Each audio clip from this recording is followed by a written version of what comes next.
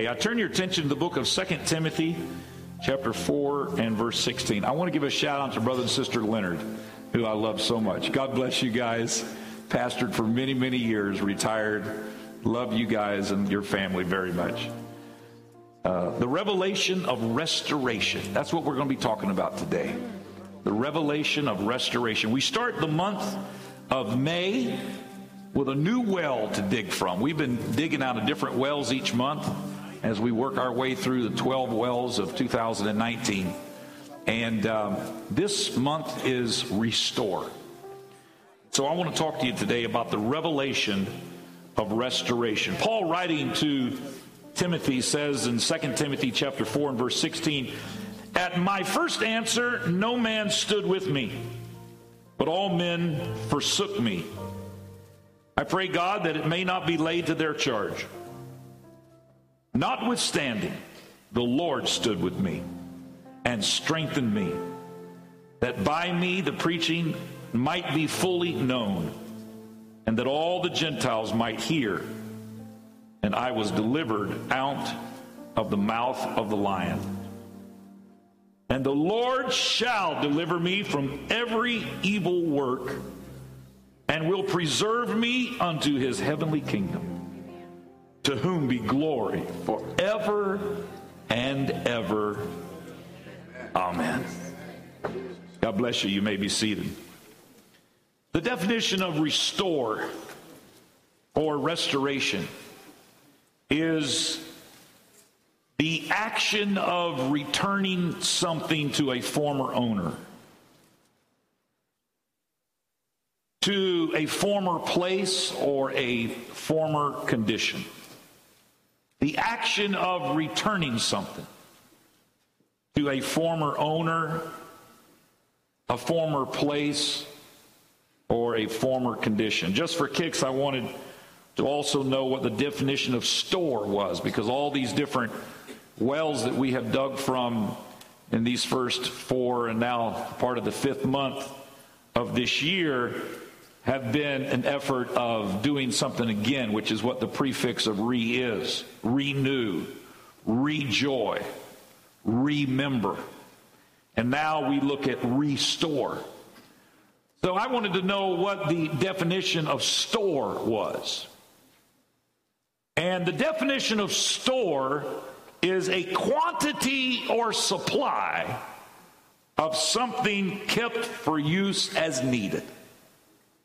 A quantity or supply of something kept for use as needed.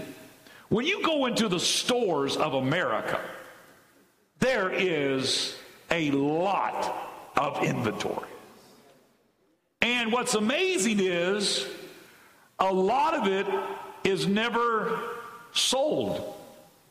I was in Publix last week around 15 minutes till 9. My wife was at the ladies' conference and the kids were looking at me like, what are we going to eat? And so we decided to go to Publix and get deli sandwiches. They said they close at 9, Dad. I said, okay, well, let's jump on the car and we can get there in 5 minutes. So we did, and we went to the deli area and started ordering our rotisserie chicken and deli sandwiches and so forth. And there was a lady there with a big cart, and she was taking all of the little plastic containers of potato salad and all those sides that you get, and she was loading them up in boxes and on this big cart. And I was standing there waiting, for my deli number to be called. And so I started a conversation with this young lady, and I said, do you guys bring in all fresh, potato salad and all this? You bring it in fresh every day? She said, oh yeah, all of this hasn't been sold today, so we take it all off the shelves because all the new stuff's coming in tomorrow. It'll be all brand new. And the next day and the next day. And I said, wow, that's amazing. No wonder this stuff tastes so good. It's fresh every day. And then I said, out of curiosity, what happens to all the stuff that's going on the cart?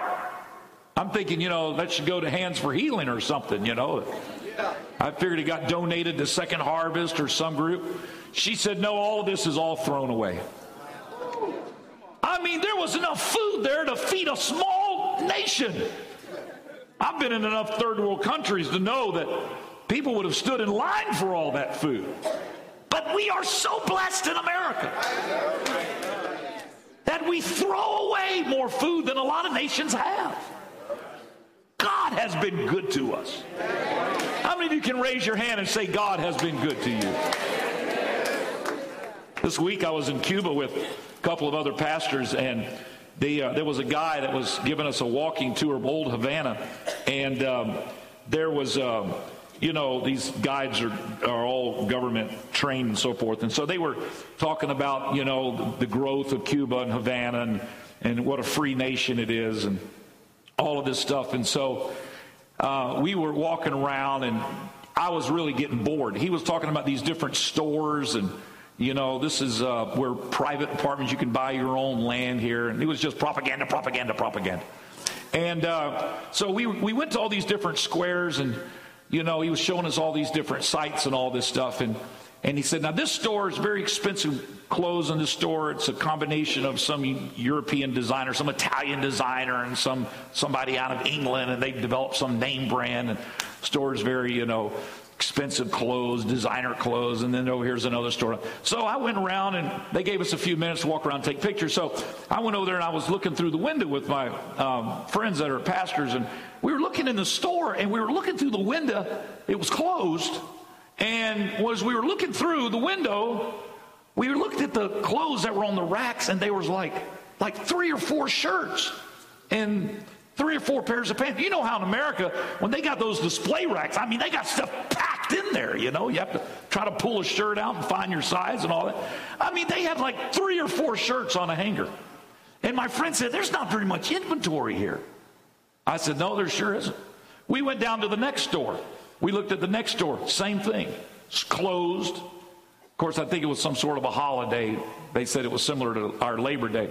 May 1st. That one was closed, that one was closed. But as we looked in the windows at all of them, the contrast between what we get used to in America, where we have an abundance of stuff in the store, and what they had to work with was diametrically opposed to each other. And I got to thinking about how Restore is literally bringing back to a former owner or a former condition that is a quantity or supply of something that is kept for use as needed. So when we juxtapose those two things, here's what we get. Restore would be to return a quantity or supply to a former owner, place, or condition.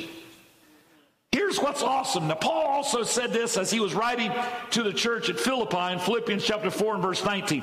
But my God shall supply all your need according to his riches in glory by Christ Jesus.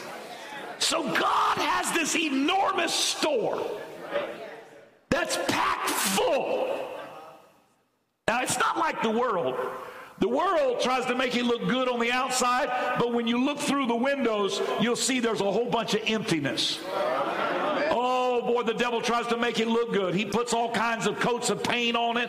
He says, oh, this is really something, this is designer, this is fancy, you're going to love it. Oh, this is something. And then when you really look at what sin is offering you, it's emptiness, it's loneliness, it's heartache, it's discouragement, it's depression. But not with God. His store is packed full. My cup runneth over. Joy unspeakable and full of glory. He told David, I gave you the throne, I gave you your master's house, and if that wouldn't have been enough, I'd have given you even more. You're serving a God of abundance. He's not giving out rations. He's not just giving out a little power, a little joy, a little peace. He's a God that gives it pressed down, shaken together, and running over. He shall supply all your need. Everything you need, you can find in Jesus. Whatever you need physically, emotionally, spiritually, mentally, socially, everything you can find it in Christ Jesus. You don't have to go looking nowhere else. He is the super Walmart of all Walmarts. You don't have to go anywhere else. You can go right there to the Lord, hallelujah, and everything you need you can find. He's got it, hallelujah. I said he's got it. It's all in him. He's the supplier, but sometimes we need to restock the shelves. Now, the devil's a thief. The Bible said he's come to steal and to kill and to destroy. So when God created us as humans, he gave us everything we needed. He stocked his shelves. We had a warehouse of joy and peace and hope and love. It was all there in the Garden of Eden. But then sin came in the camp and stole, took all the stuff, cleaned out the store. So now we need to restore. We need to restock.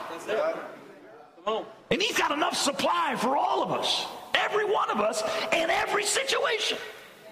All of humanity. He's not running low. He can restore the person, the place, and the condition. And the great thing about God is when he restores, it's more valuable than what it was before.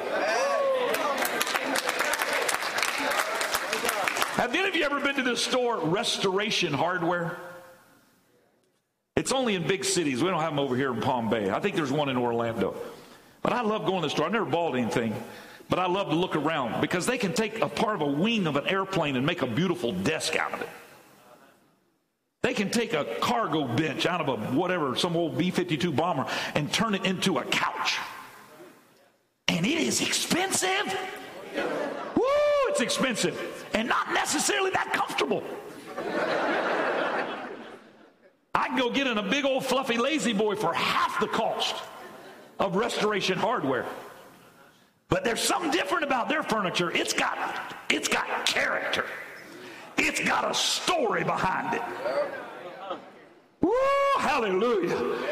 God created you. You were valuable, but you've been through some stuff, and you're more valuable now than you used to be.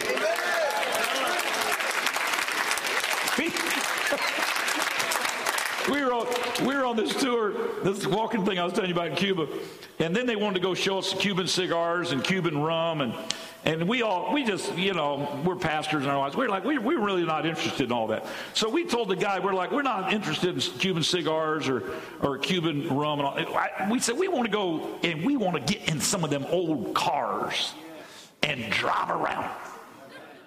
And the guy stood in the middle of Cuba and said, "It's a free country." That's what he said. In Cuba, it's a free country. Now, I've heard people say that in America. I've never heard anybody in Cuba say it. It's a free country, he said. He said, just give us, your names and all that so we know y'all haven't disappeared. So we gave him all that. Then he said, now, you want the really nice cars, go down there and behind this and that. So we walked down there, and there was a man down there, and boy, he had a 59 Buick Limited. Woo! I said, I want that bad boy right there. I said, how much for you to drive us around for an hour? And we negotiated a price. And he said, how many of y'all? 6? No, that's going to be 2. We've got to get 2 cars. I said, all right, the girls need one too. They need a pink one. We found them a pink one. And it was a 55 Buick Super. We had a 55 Buick Limited and a 55 Buick Super. We got in them things, boy. They started that thing up. The guy told me, he said, this odometer on this car goes, they go up to 100,000 miles and the odometer flips. He says it's flipped 12 times. 1.2 million miles on that 55 Buick. Well, we got that thing. They had restored it and restored it and restored it. We got that thing. It was a convertible. We're going right down the middle of Havana. That thing humming. I'm thinking to myself, this car must be worth $100,000. There is a fortune in Cuba in just restored old cars. Now, I'm going to tell you something. That car didn't cost $100,000 in 1955 when it come off the showroom floor. It may have cost $5,000. Maybe. Probably that was even high, wasn't it? Is that about right? But now, it's got a story. It's got a heritage. Yeah, it's got little nicks and bruises and all that, but so what? It's more valuable now because it's been restored. The devil wants to try to convince you you've messed up, you've got some scars, you'll never be what you used to be. I've come to tell you the devil's a liar and the father of all liars.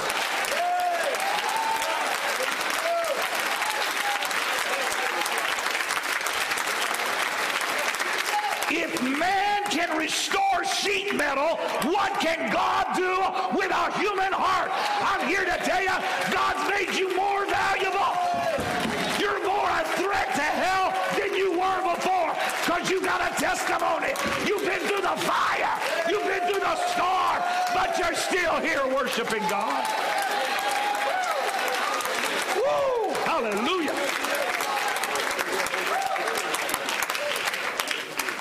God, it takes something that's been used and abused. Everybody else don't see no value in it. But God can make something beautiful out of it. We used to sing an old song called Something Beautiful.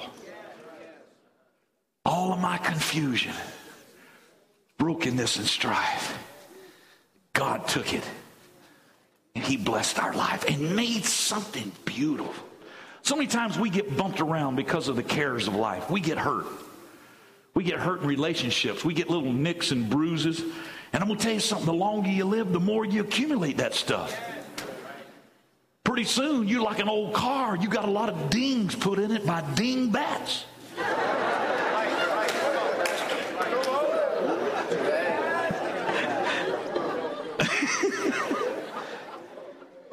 How many of you ever got a new car and taken it to Walmart or wherever and parked way out in the parking lot?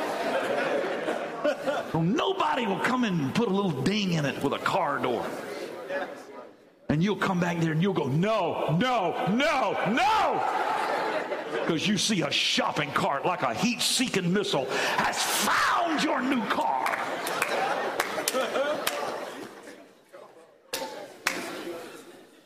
Paul was telling Timothy about how disappointed he was that no one stood with him. He was making it clear he was hurt. He was disappointed. No man stood with me. When I needed somebody, I didn't get any help. And traveling all over the world, preaching the gospel, taking the gospel to the Gentiles, but yet when I needed a man to stand with me, I couldn't find anybody. Then Paul put a little extra mustard on it. He said, I hope God doesn't lay it to their charge. I think deep down he was saying, it's possible I can forgive them, but I don't know for sure that God will. Ooh, he's saying what they had done and forsaken him was worthy of a charge, but he was praying that God would drop the charges. Boy, I don't know who he was aiming at, but it was not politically correct. Putting it in writing. Paul's being transparent here. He was done wrong. Boy, I'm amazed at how many people have been done wrong. When you go and just start talking with folks. Oh, yeah, I used to go to church. Sister so-and-so did that, and brother so-and-so did that, and I couldn't believe it. On Easter, wore my same dress. Knew where I had bought it. Went down there and got it in a smaller size. Wore it to church, the same service. Woo, man. I don't know if I can ever go back to church now. We've all been done wrong. If you got a couple hours, I can tell you all about mine this morning. We all have something that we can share how we feel like we were not given a fair shake. But aren't you glad the Lord took all of the wrongs and he made it all right? And so I choose to focus on everything that what Jesus did that was right rather than on others that have done us wrong. I can focus on all the hurt and all the pain, but when I think of the goodness of Jesus and all he has done for me,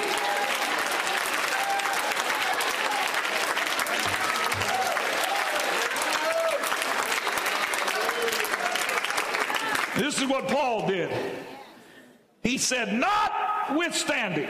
He goes through that whole deal about how you've been hurt. But then he says that one word, notwithstanding. 3 words put together. Notwithstanding. I love that word. Notwithstanding. You want to know what it means? Take it apart, start at the end and go forward. Standing. We know what that means. With. Standing with.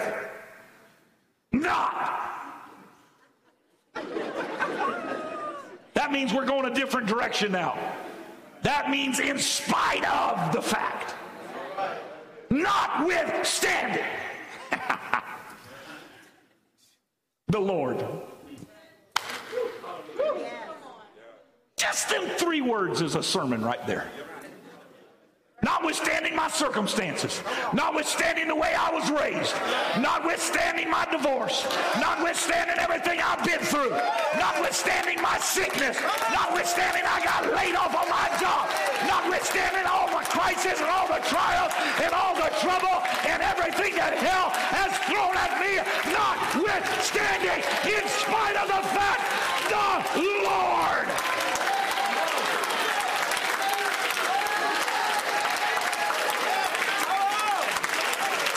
I gotta hurry. The Lord shows up regardless of what everybody else is doing. There's 3 steps to this revelation, and this is the first one. He shows up. When everybody else doesn't show up, the Lord shows up. This revelation about restoration, in a nutshell, is that the Lord does the work. We think that somehow restoration is something that we initiate, something that is dependent on us. Restoration is something that God does. He restores the mind. He restores the heart. Because he's got an unlimited supply. Yes, we need to stock the shelves, but we do not, and this is important, we do not have to produce the product. That's it. Because every day there's new mercies. Every day there's new joy. Every day there's fresh word. Every day his mercies are renewing. And what was in the past is in the past. It's thrown away. But God is restoring and restocking every day. This is the revelation that Paul was trying to pass on to Timothy. Regardless of what others may do or not do to you, Jesus is faithful. Notwithstanding, the Lord stood with me. The 3 Hebrew children went through the fire, the Lord went with them. Daniel went into the lions, the Lord went with him. Everything throughout the Word of God will confirm this one single fact. The Lord does not run away, he runs to. You may feel like friends and everybody else has walked away from you. I can assure you God has not. He comes near. He comes close. The book of Ruth starts out with unbearable sorrow, loss, disappointment. Naomi has a husband by the name of Elimelech. They have 2 sons, Mahlon and Chilion. They were from Bethlehem, Judah, but because of a famine in their land, they moved to Moab. They're living in a land that's foreign to them, and Elimelech dies and leaves Naomi with her 2 sons. And those 2 sons married 2 girls from Moab, Ruth and Orpah. 10 short years later, Naomi loses both of her sons to illness. She's left with no bloodline. She's now lost her husband and both of her sons. No family except her 2 daughters-in-law. And the narrative gets quiet here, but I can just imagine that Naomi begins to wonder what exactly is going on. Hurt, confusion, disappointment, disorientation. You know what, folks? Sometimes you can go through things and you get disoriented. You get what I call spiritual vertigo.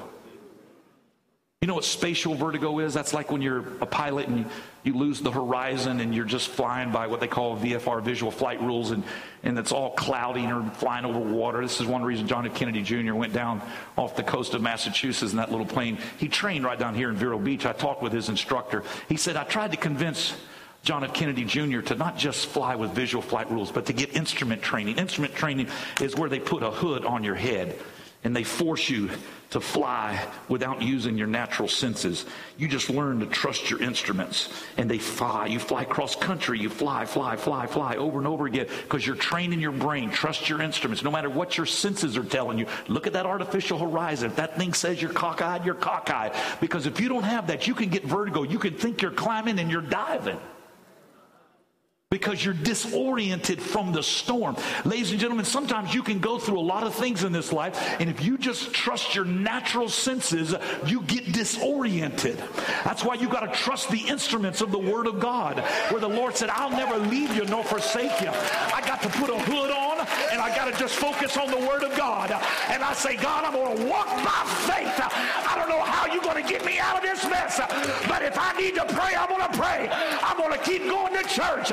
I'm going to keep trusting in you, Lord. I'm not going to follow my natural impulse. Because the Bible says there's a way that seemeth right unto a man, but the ways thereof are the ends of death. No doubt Naomi was in this as her daughter-in-law walked with her to the edge of town, both of them. She bids them to return to their mother's house and to find perhaps safety and shelter in new husbands. The Bible says that Ruth and Orpah lifted up their voices and wept. No doubt they were very close to her, and no doubt they were still dealing with the grief of the loss of their own husbands. It is at this point that we see the desperation in Naomi's voice, and we see the disorientation in her spirit. The hopelessness is in her words, and they still ring out even today. She looks at her daughters-in-law, and through tears she cries out, in verse 11 of Ruth chapter 4, turn again, my daughters. Why will you go with me? Are there yet any more sons in my womb, that they may be your husbands? She's thinking she's got to supply the need. She's thinking she has to be the one to make all the wrongs right. She didn't realize it's God that does the work. And Ruth sticks with her in spite of the circumstances. You know why? Because when I was reading this, the Lord just put it in my heart. Ruth is a type of how Christ stays close even when we have nothing to offer him. And we turn and we say, God, I can't do it anymore. I've tried. I've messed up. I can't go back to that church. I feel like a hypocrite down there worshiping God. I know what I've done. I can't do it. And the Lord, just like Ruth, just walks with us. Those words are so beautiful. We use them in weddings now. You know how it goes. Your people will be my people. Your God will be my God. Ruth just says, I'm sticking with you. It's not about what you can give me. It's about what I feel in my spirit. And what I feel in my spirit is I'm going to go where you go. You don't realize it, but God just walks with you. Even when you've got nothing to offer him but just a messed up collection of scars and bruises and mistakes and wrong choices, God still walks with you. God, I may have a victory dance here all by myself. God still walks with you through the fire, even when you don't have it all right, even when you're confused, even when your spirit's not right. God shows up. Naomi, she's not happy with this decision by Ruth. Sometimes we're not happy with the circumstances, and we get upset because God stays close and we can feel him. And it aggravates us. Ooh, I remember when I was going to high school, I'd get up every morning, I'd hear my mom and dad praying for me. Keep your hand on my son. Man, I was in high school. I had a white Pontiac Firebird. I was 17 years old. Had the world by the tail. I saw a bumper sticker the other day that said, hire a teenager while they still know everything.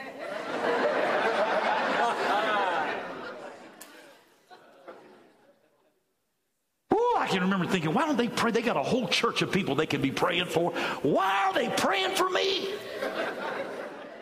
Don't don't you know sometimes it frustrates you that the Lord stays close? You'll fight against it. That's why the Lord told Paul, you're kicking against the pricks. You standing nearby as they stoned Stephen, but I got news for you. I'm standing near you. Oh, when you look back, you're glad that he stood by you. But in the midst of it all, he can make you uncomfortable. God is at work. When they arrive at their destination, all the women come out and greet them, and they say, is this Naomi? Naomi, my Naomi. Whoa. You know how women are. Whoa, you have changed. You got wrinkles and gray hair. Put on a few pounds on there. Naomi says, I'm not Naomi anymore. My name is Mara, for the Almighty hath dealt bitterly with me. Ruth 1:21, she says, I went out full, and the Lord hath brought me home again empty. Why then call ye me Naomi, seeing the Lord hath testified against me, and the Almighty hath afflicted me? We attribute all the bad stuff to God. God has done this to me. God has caused this to happen. No, my friend, it's just life. But God is close by. And even when you berated him, he didn't leave. He's still standing there. Come unto me, all ye that labor and are heavy laden, and I will give you rest. Good God Almighty, I feel him in this house today. He's still standing here. You've done everything in your power to run him off. But he's still up in your car. He's still up in your house. He's still up in your grill. He's still putting a salt. Oh my God. He's still showing up. Every time you get up and open your eyes and God gives you the breath to breathe another day, it's God showing up to say, here I am again.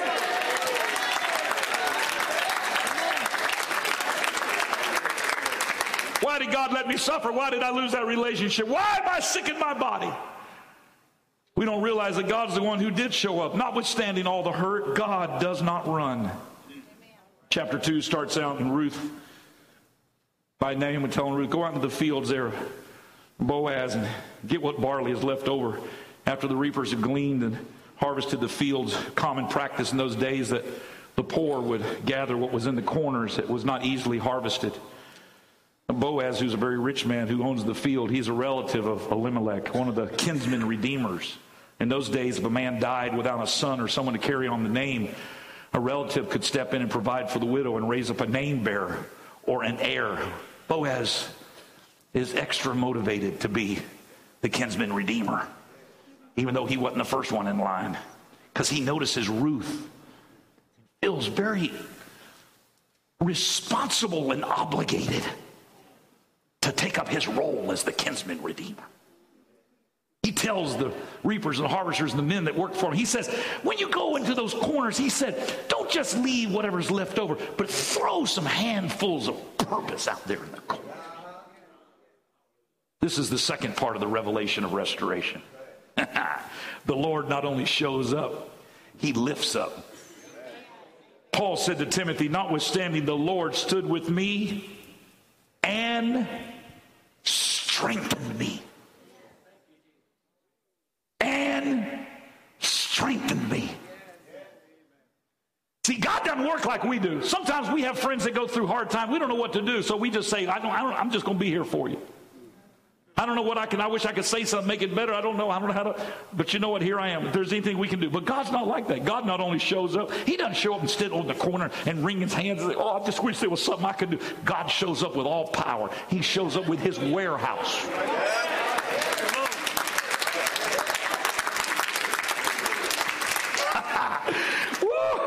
Paul said to Timothy, he not only showed up, he strengthened me. God strengthened him. He's going to lift him up above the shadows. He's going to give you handfuls of blessings scattered here and there. You don't even realize it. It's not an accident that you got a raise. It's not an accident that you got that account. It's not an accident that you got that job in Northrop Grumman. It's not an accident. You say, but I'm not even where I need to be. You know what God does? God leaves a trail of breadcrumbs, of blessings. Right. Come on. To lead you back to restoration. You go and pick that up and you think, wow, this is awesome. You go and pick that up and you're like, wow, this is awesome. You go and pick that, wow, this is awesome. You go and pick, yeah, that ain't there by accident. That didn't just fall off the truck. God put it in your path on purpose. Just to let you know I'm still here and I got power. I'm still here and I got authority. I'm still here and I got a warehouse. I got blessings. I'm still here. And I'm not just here to be a silent partner. I'm here to bless you and to restore you. I know you've been hurt, but you got to get a revelation. The Lord can restore all things. You got to get a revelation. The devil don't have a right to your soul. He can't steal your soul unless you give it to him. He'll try to steal it through hurt. Somebody hurts you and he moves in for the kill. Someone offends you and he moves in. He wants to turn your hurt into bitterness and your bitterness into backsliding. He waits in the wings until you go through disappointment. Then he tries to turn disappointment into destruction. He waits until you sin, and then he tries to turn your sin into a soul snatch and take what does not belong to him. Tries to steal your soul while you're still reeling, trying to get your footing. You ought to send a message to the gates of hell today. You can't take my kids, devil. You can't take my marriage, devil. You can't take my health. You can't take my house. You can't take my finances. Take your hands off of my stuff. God is a restorer. God is a supplier. He's going to meet all of my needs according to his riches and glory. He's going to send strength.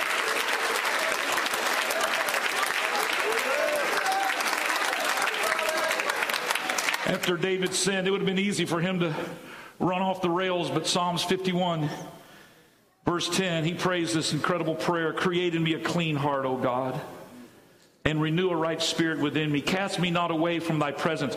Do you notice he's going back and picking up the breadcrumbs to get back where he needs to be? If you read through Psalms 51, you'll see David knew enough because he had a relationship with God. He knew enough that he had to go back and pick up certain things. Cast me not away from thy presence. I'm going to come to church even though I know I ain't done right. I'm going to come to church even though I don't feel like it. I'm going to come to church even though I probably already heard the song in the sermon. I'm going to come anyhow. I'm going to come to church because if I can get in his presence, if I can just get in his house. Where the presence of the Lord is, there is fullness of joy. There are treasures at his right hand. If I can just get into his house. He says, and take not thy Holy Spirit from me. If I've got your house and I've got your holy presence, I can get back on track. Then he says in verse 12, restore unto me the joy of thy salvation. I'm praying that God would restore some people's joy in this house today. You've been carrying too much too long. It's time to get your joy back. I'm going to say it again. It's time to get your joy back. It's time to get your joy back. My joy and your joy is restored when we begin to worship. When I give this body to worship, my living sacrifice, it produces joy. That's the restoration of my senses. That's the restoration of my mind. You may have given this body to the world. You may have given your worship in a club, on a dance floor somewhere, but now you are restoring your strength because you're offering up your body as a living sacrifice unto God, and he will restore your strength. Stand to your feet. The third thing that he does, he shows up, he lifts up, and he keeps up. He gives you your future back. And the Lord, Paul said, shall deliver me. Everybody say shall. From every evil work. Shall. Everything coming at me in the future. He's already got me in his safe pavilion. He's going to deliver me from every evil work and will preserve me. Keeps me. Preserves me. Unto his heavenly kingdom. To whom be glory forever and ever. Amen. Boaz becomes the kinsman redeemer for Ruth. Marries her and restores an heir to the family with a child, Obed. Finally, Naomi gets the revelation of restoration.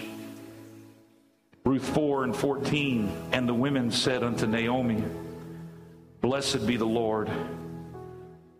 Sometimes the revelation has to come through godly friends. Blessed be the Lord, who hath not left thee this day without a kinsman, that his name may be. He's got your future, Naomi. May be famous in Israel. And he shall be unto thee. Put it up there, verse 15. I want you to see it. He shall be unto thee a restorer of thy life, and a nourisher of thine old age. I ought to get an amen from somebody that's in their 50s plus. He's not going to leave you when you become old and the knees don't work like they should, and your body can't cash the check that your brain is trying to write. I used to preach and jump off this platform. When I do it now, the last time I did it and I landed,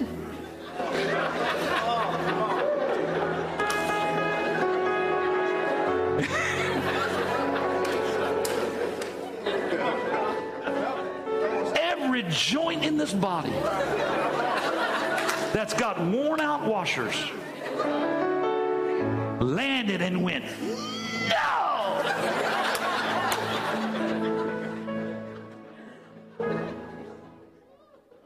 Now I see the beauty of stairs.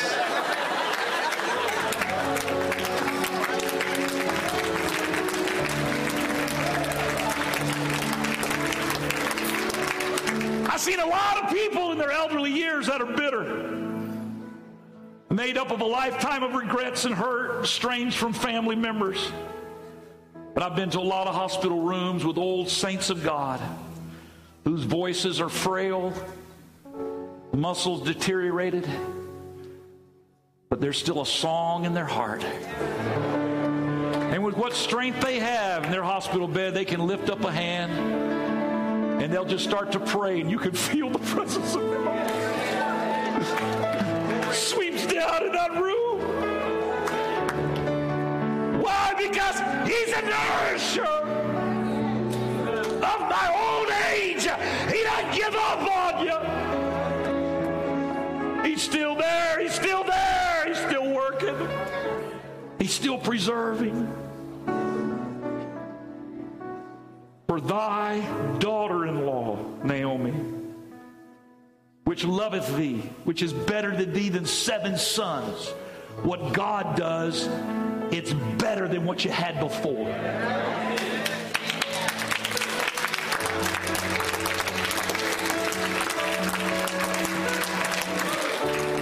Hath borne him. Who hath he borne? Obed. And Obed has a son named Jesse. Jesse has a son named David. And Jesus is described by blind Bartimaeus as the son of David. The son of Obed. What you going to do with this now, Naomi? You came in bitter, disoriented. But you found a God that wouldn't leave you. You showed up. He lifted you up. He met your needs. And now he's preserved your future. And Naomi took the child and laid it in her bosom and became nurse unto it. Naomi got the revelation. She took that promise, and without saying a word, her actions spoke volumes. What are you going to do with this revelation today? You're going to take this baby close to you? You're going to hold it in your bosom? Or are you going to turn that child away, walk away? God has not forsaken you. He has shown up when everybody else walked away. He's lifted you with strength and virtue. He has supplied your needs, and now he wants to give you an inheritance and be your kinsman redeemer. Keep you forever and ever. Will you take that baby? Will you hold that close to your heart? Will you nourish it? Will you take this into your spirit and bring it close? And let God restore every hurt and every pain and every disappointment. When she took that baby and nursed it, she recognized she was making herself vulnerable one more time to being hurt. She couldn't turn away. It was obvious. This was the promise. This is a God who wants to preserve your future. Every head is bowed and every eye is closed. I feel God talking to people's hearts right now. God is calling you. Put this word in your spirit and in your mind, your heart today. I wonder if you would take that baby in your arms, and would you step out from where you're standing? Would you walk to the front of this building? Say, I'm going to nourish it. I'm not going to just discard what I've heard today. We'll put it in my spirit. Come on. Come on, just trust God. He won't hurt you. Come on, let him preserve you. He's been there all the time. Silently working. You've not always seen his hand, but he's always been there. Meeting your needs day by day. Calling you and drawing you. This altar is open to you. Here I come, Lord. Oh, that's beautiful. Come on, everybody. Just step out, press down as close as you can. Come on, God's not done. God's not keeping you at arm's length. He's reaching, he's drawing, he's calling. Come on, if I can just get in his presence, if I can just get in his altar, if I can just be led one more time by the Spirit. Come on, the joy's going to return. Through my worship, the joy will return.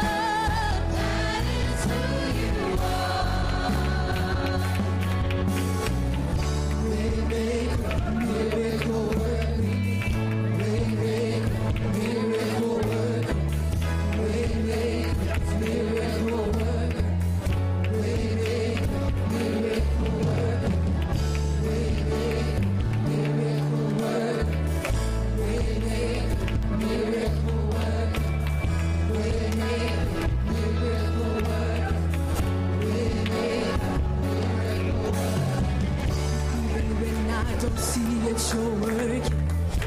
Even when I don't feel it, you're working. You never stop working. You never stop working. Even when I don't see